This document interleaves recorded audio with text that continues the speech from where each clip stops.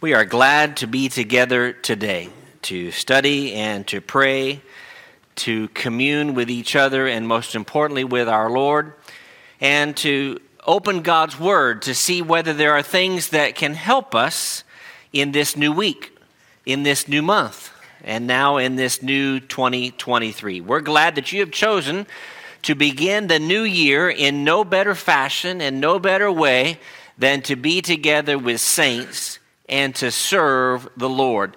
And it is serving the Lord that we want to do on a daily basis for the next 364 days after today in 2023 as we think about choosing for ourselves whom we will serve, and we want to serve our God. I invite you to open your Bibles to the book of Joshua, chapter 24, where we're going to camp out and spend most of our time together today. And I want to again, as was already stated at the outset of our services by a good brother, that we are thankful for everyone that is present, especially for those of you that are from out of town that are visiting with us. Maybe you're visiting family or visiting friends in the area. We're grateful for you, and certainly there's no better way for us to start the new year by a reminder of what it means to serve our Lord. Joshua chapter 24, which is the text that we're reading from this morning, is a very familiar text to most students of the Bible and to most of those of you who are here or listening. And perhaps you have somewhere on a wall or on your refrigerator or stenciled in on a frame somewhere in your house or near your entryway or near one of your doors the statement that is made there in verse 15 where it says, "As for me and for my house, we will serve the Lord." And that certainly is a popular concept that we in our household, our family, we are going to serve God and serve the Lord. But what I want us to do this morning is to explore the greater context of Joshua chapter 24. We won't read all 30-some verses of the chapter, but I want us to think about the idea of serving the Lord, making that our choice and our ambition for 2023 and beyond, and to make sure that we understand what that entails and what that means. I want to just make four very simple observations together this morning.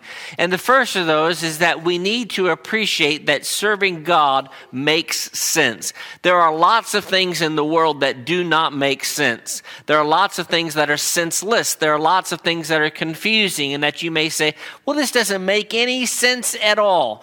Well, Joshua here, and by a broader way, the Holy Spirit is telling us that serving God makes an awful lot of sense in our word. Most of the chapter, it seems to me, does go unnoticed because of the more popular verse 15, this climactic verse. "But as for me and my house, we will serve the Lord." And there's nothing wrong with memorizing that verse, and please do not get me wrong. Nothing wrong with having that verse somewhere posted in your house or in your office or in your car. But there's more to be said, and there is much to be gained from the reading of what's before and what is after this verse. Note, if you would, as we go back to the beginning of the chapter, what seems to me are three major reasons that Joshua says we should choose to serve God. He says, it makes sense to serve our God in 2023 as much as it was some 4,000 to 5,000 years ago when Joshua when Joshua made these statements and these things were recorded. Let me suggest to you three reasons why serving God makes sense in 2023. Number one, it makes sense because God chose us in spite of our imperfections. We are not perfect people. And we often say that. We say, well, nobody's perfect. And that's true. But we are an imperfect, blemished group of men and women. Go back to chapter 24 where it says that Joshua gathered all the tribes of Israel to Shechem and called for the elders of Israel, for their heads, for their judges, and for their officers. And they presented themselves before God. Now notice what he says in the next three verses. Here's what the Lord God of Israel says. Your fathers, including Terah, the father of Abraham, the father of Nahor, dwelt on the other side of the river in old times, and they served other gods. We don't have to go any further in our Bible study to understand that is a big, fat no-no. You do not serve other gods. Going back all the way to Exodus chapter 20, and even before the Ten Commandments, it is clear that God demands complete reverence and service to him alone. But in verse 3, I took your father Abraham from the other side of the river. I led him throughout all the land of Canaan, and I multiplied his descendants and gave him Isaac. To Isaac I gave Jacob and Esau. To Esau I gave the mountains of Seir to possess. But Jacob and his children went down to Egypt. I say this because not a single one of us looks forward to heaven because of our perfection or because of our obedience to God. Now, this goes back to, in many ways, part 2 of what I said last Sunday when we talked about the gift of God's grace. And the point being is that we are saved by God's grace in addition to our obedience to our great God himself. But God says, you are an imperfect group of people here at Northfield or wherever you're from. He says to us individually, Leland, you are imperfect and you are with sin and you have so many blemishes and so many errors, but I'm willing to work with you if you're willing to work with me. That makes sense that we serve a God that does that. Secondly, because God has repeatedly delivered us from countless difficulties and all kinds of trials and all kinds of troubles. Drop down to verse 5 where it says, I also sent Moses and Aaron, and I plagued Egypt according to what I did among them after what I brought you out.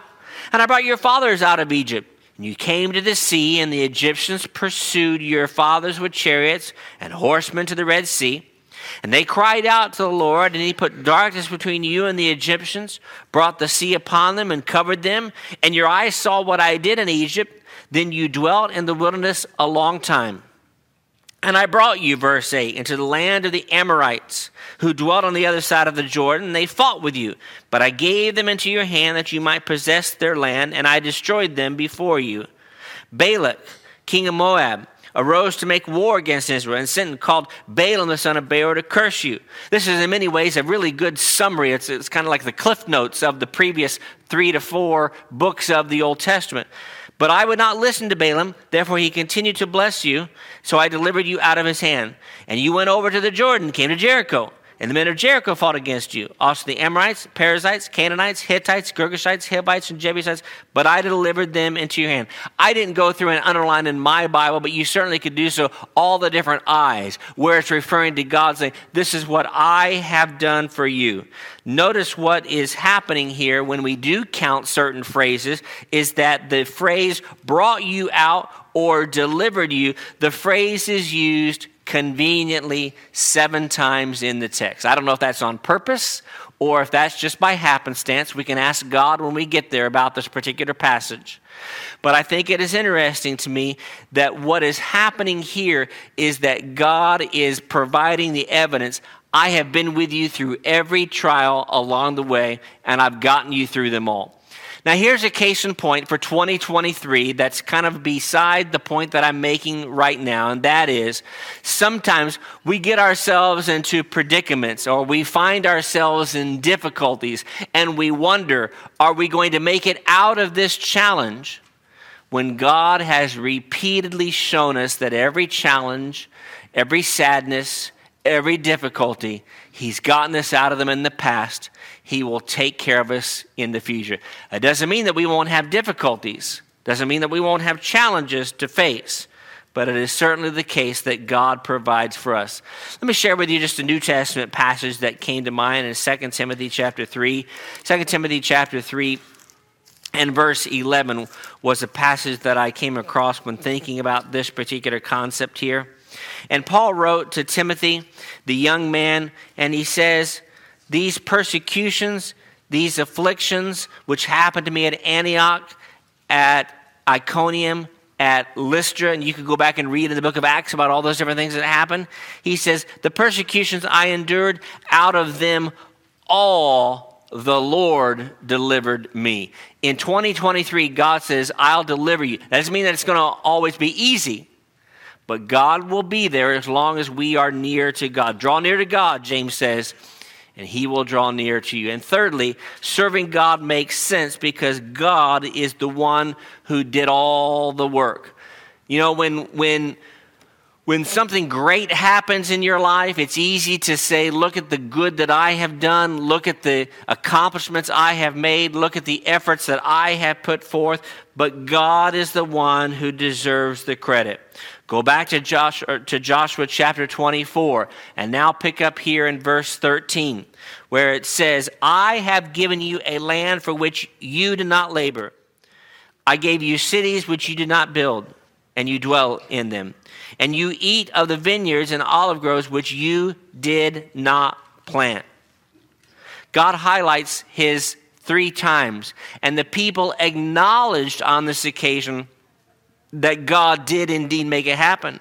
Notice what the people say in response to everything that had presented to them in verse 16. Far be it from us that we should forsake the Lord to serve these other gods, for the Lord our God is he who brought us up and our fathers up out of the land of Egypt, from the house of bondage, who did those great signs in our sight, and preserved us in all the way that we went among all the people through whom we passed. They said, yes, we get the point. You are the one that has saved us and has provided for us. It is for us to serve our Lord. It makes sense to serve God. And to a world that doesn't either believe in God or doesn't believe in the importance of serving and worshiping our God, this may not make sense to them. That's okay. We do what's right because it makes sense to us and because it makes sense to our God. Number 2, I want us to reflect on the idea of choice, because that, it seems to me, is the key word. It is right to observe that we get to choose whether or not we will serve our God. You know, another way of putting that is simply acknowledging there's no such thing as a forced baptism. Nobody says, well, I was forced to be baptized a few years ago. No. Even if a person was physically forced underwater, that's not a forced baptism. It's just a forced getting wet. We understand there's a difference between someone who willfully says, I want to do what is right, I want to serve my God, versus someone who is pushed to do so. Now, Joshua seems to acknowledge this, going back to verses 15 and 16. Verse 15, he says, if it seems evil to you to serve the Lord, you might want to underline in your Bible the word choose. He says, choose for yourselves. You get to choose. I'm not going to force you. Moses didn't force you. The Lord himself did not force you. You choose what you want to do. Whether the gods which your fathers served that were on the other side of the river, going back to verses 2 and 3, for example, or the gods of the Amorites in whose land you dwell, going back to verses 5 through 6, but as for me and for my house, Joshua says, we've made a decision. I've made a decision. We are going to serve the Lord God himself. And then in verse 16, the people said, far be it from us that we should serve some other type of God. Because there are other gods to serve besides our God, Jehovah the Lord. Joshua acknowledged this in verses 15 and 16. It seems to me that the key phrases here is, if it seems evil, choose for yourselves. And then in verse 16, which we rarely read because we almost always read verse 15 and focus in on that, but verse 16 suggests that the people agreed, yes, it is our choice. We do understand it is a choice. And so there is no one that is present here today who can say, well, I'm being forced to do what is right, or being forced to do what is wrong, because that's a choice that we each get to make. And of course, the best thing to do, spoiler alert at the end of the sermon, is become a Christian and start 2023 in the best way possible. That's the best choice that you can make going forward. It is, it seems to me, also vitally important and essential to observe that Joshua gave the people a choice as to which gods they would serve. Choice one is to serve the old gods of their forefathers. And again, that goes back to passages like Joshua 24, verse 2, which we read just a moment or so ago. Or go all the way back sometime this week and read Genesis 31, and you'll see a reference to all kinds of gods that are options for us to serve. More on that in the closing application that we will make. That's choice number one. But choice number two, and the optimum choice, another choice, because we'll get to choice three in just a moment, is the service to gods of their neighbors, which, if you go back to Exodus chapter 23, God had specifically and fundamentally warned about the Canaanite gods, saying, don't intermarry, don't be in their neighborhoods, don't engage in their worship, don't have anything to do with that kind of way of thinking. And choice number three is simple. You serve the Lord. That's the choice that we get to make. But choice is a key word. I remember a number of years ago when I was in middle school, a long time ago, when a motivational speaker came and he talked about choices. And the whole point of his presentation was about making good choices when it comes to drugs and alcohol and things like that. And it was a good presentation. But I remember how many times he talked about the idea of choice. And it really drove in this idea that God was stating so many years earlier, in that we get to make a choice as to how we live, what we eat, what we choose to do with our spare time, what we choose to do with our godly given talents. And the fact of the matter is these are choices that come from our Lord.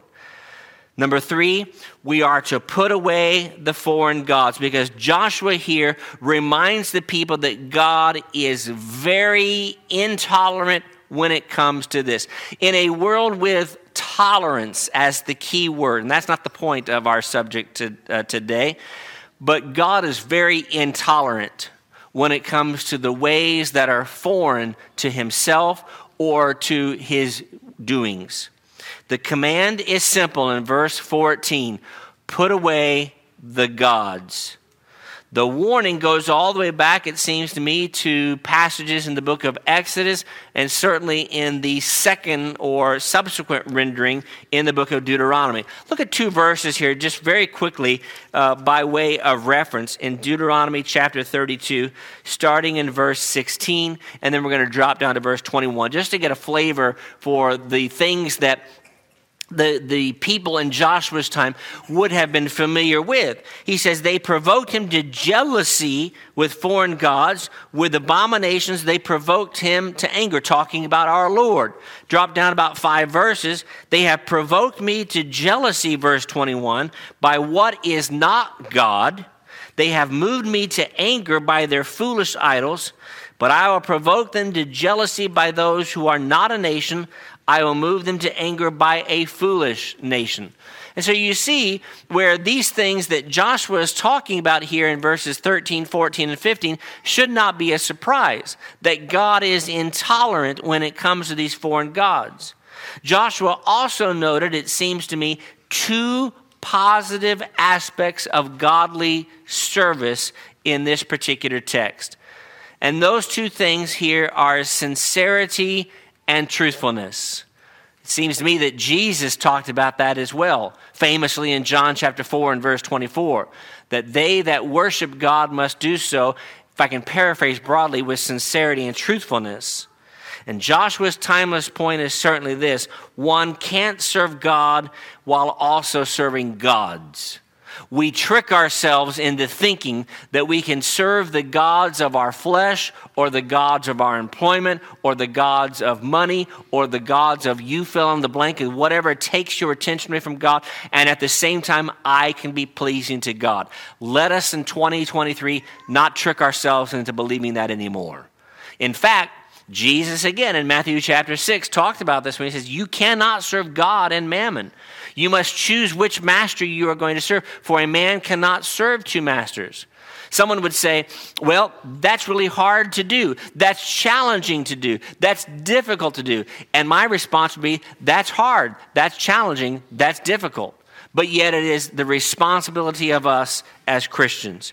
Which brings us to this fourth and final observation, and that is the idea that we are making a commitment in 2023. And it may be that 2022 wasn't your best spiritual year. And that's okay to acknowledge that. What is not okay is to acknowledge that and then say, but I'm not going to worry about trying to do any better in 2023. What we want to do in 2023 is to make a timeless commitment to serving our God better than we have ever done before. And it doesn't have to be just because it's January the 1st. Any day is an opportunity for us to renew ourselves in service to God. But in an age and a time where people are talking about resolutions and making those changes, it certainly seems profitable for us to think about the commitment that we make going forward.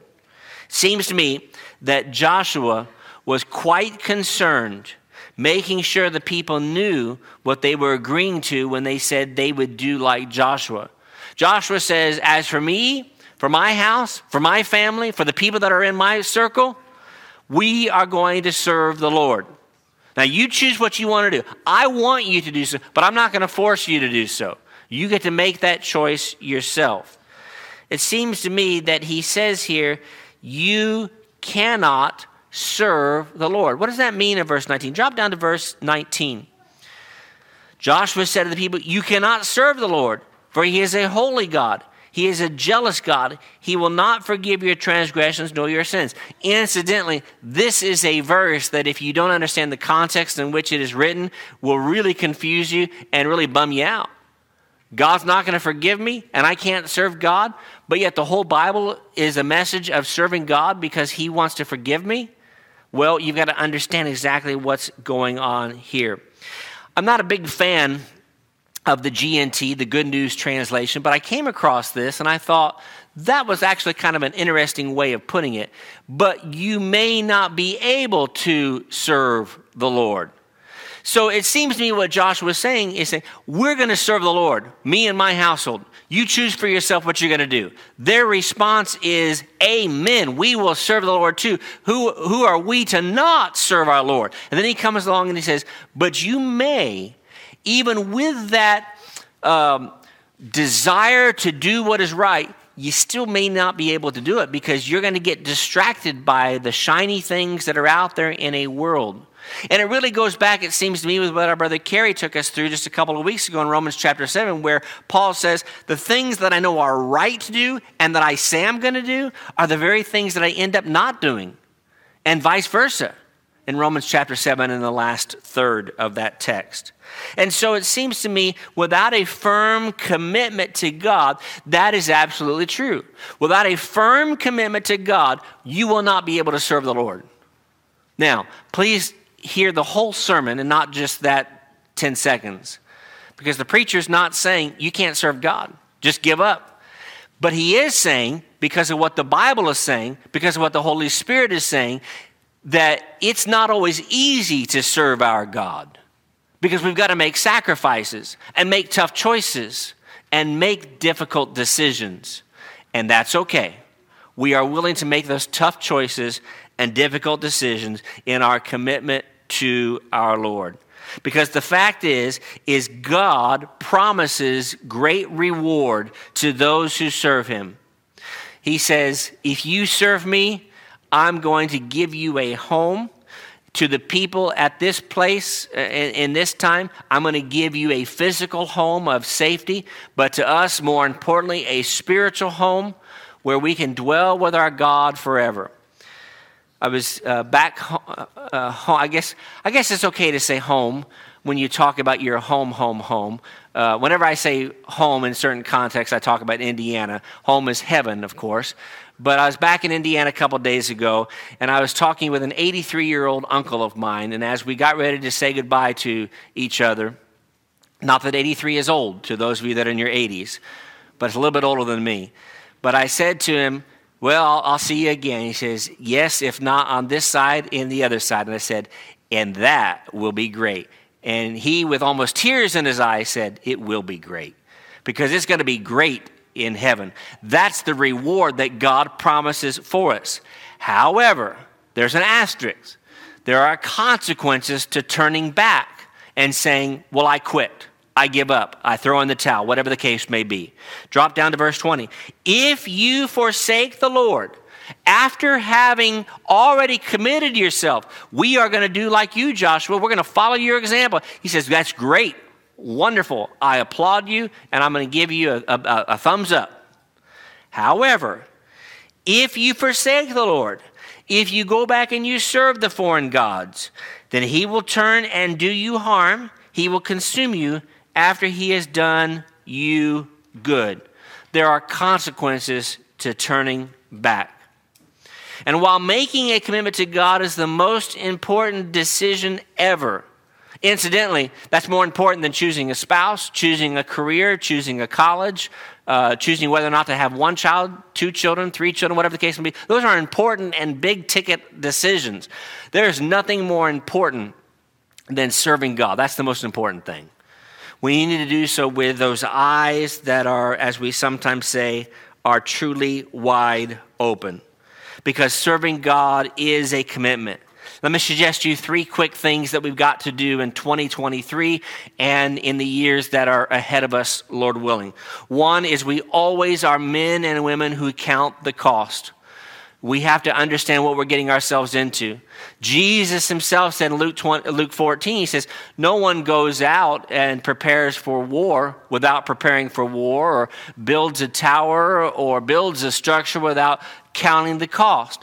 And the same is true spiritually. And that's the point that he's making here when he says, take up your cross and follow me, as our brother talked about just a few moments ago in the Lord's Supper talk.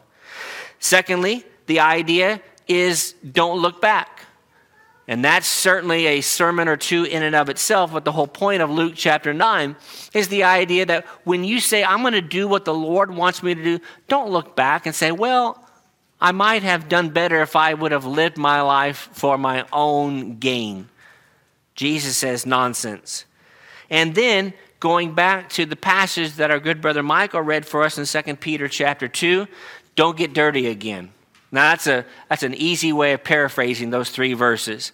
But that, to me, 2 Peter chapter 2 is one of the scariest passages in the Bible, at least for me. That the idea that if you are a Christian, because if I'm understanding 2 Peter 2 correctly, what I'm getting is that you're a Christian. That's great. But you say, I quit, I renege, I don't want to do it anymore. Peter, by way of the Holy Spirit, is saying, things are really bad for you. That is, you are leading yourself down a road because you've tasted the Lord's goodness, but now you've gone back to the word he said. And you can think about that and the applications of that. Think about what that teaches to your friends and your coworkers and to your family members and to those that you are trying to influence. So what about 2023? Serve the Lord in 2023. Let me suggest to you just 3 quick, very practical things that we can do in 2023. Number 1 is to resolve to serve God because I will bring to remembrance all the good things he has done. He has indeed safely piloted me, and he will pilot me in the future.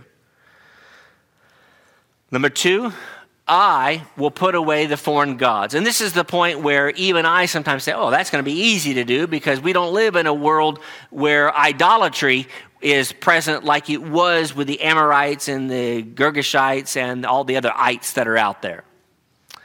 Except we've got our ites and we've got our idols. We've got to make the church, we've got to make God, we've got to make our brethren more important than our recreation. We've got to make the church and Bible study and prayer more important than even our friends. And we've got to make the church and God's word more important than even our family.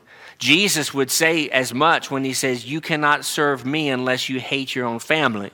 Now, of course, he's not saying literally that you have to hate your family. But the point that he's trying to make is he's trying to get our attention to say, I have to come first, and the Father comes first. Now, when we do that, everything falls into place. Still sometimes difficult in life, but it does fall into place. And then thirdly, I will make a full commitment to God and remember that He has promised good. And this, going back to what we talked about in Joshua chapter 24, includes acknowledging that earlier commitments were potentially lacking. Now that's a very humbling exercise for me and for you. Because chances are in 2022, 21, 2019, 18, and going back however far you can go back and remember, you probably at some point, and I probably, no, strike that, I have made commitments to God where I was going to read more, pray more, study more, visit more, write more, whatever the case may be. And you know what? I let the Lord down. Chances are you've done the same. And so we make a commitment, and I hope that you, and I think that you would, because I think I'm speaking to a group of people that understand the importance of making this commitment to God, say, I'm going to choose to serve the Lord better today and better this week, better this month, better this year than I have ever done before. And I'm going to really strive to keep that commitment to my God and to my brethren. And that's what we wanted to offer this morning, is to make a commitment to choose for yourself to serve the Lord. Don't think about serving yourself. Don't even think about really serving those in the world or someone else. Think about serving the Lord. As a byproduct, you will serve others. But the Lord comes first. That's the choice that you get to make today. And I hope that you'll make the decision, as we said just a few moments ago, to be baptized and to make a commitment going forward today to serve our Lord better than you have ever done before. There are, it seems to me, 3, maybe 4 categories of people that are present here this morning. There are those who are innocent, those who aren't even listening or don't have the ability to listen because they're children. And they are safe in the arms of Jesus should something happen to them. There are those who are Christians who are faithful, and while we would acknowledge not perfect, we are striving to do what is right, and we are going to continue in that path. There's a third group of individuals, those who are Christians who are in error, who are living incorrectly, and who would acknowledge privately and certainly maybe to God in their prayers, I'm not living correctly, and you need to make whatever correction is necessary, whether that be private or public this morning. And then fourthly, there are those who are not baptized believers. You've never done the things that the Lord has asked you to do. And we would ask for you to, not just because it's a new year, don't just say, well, this is the best way to start the new year. No, this is the best way to start the remaining days of your life in doing what is right, because it's a matter of eternal life and eternal death.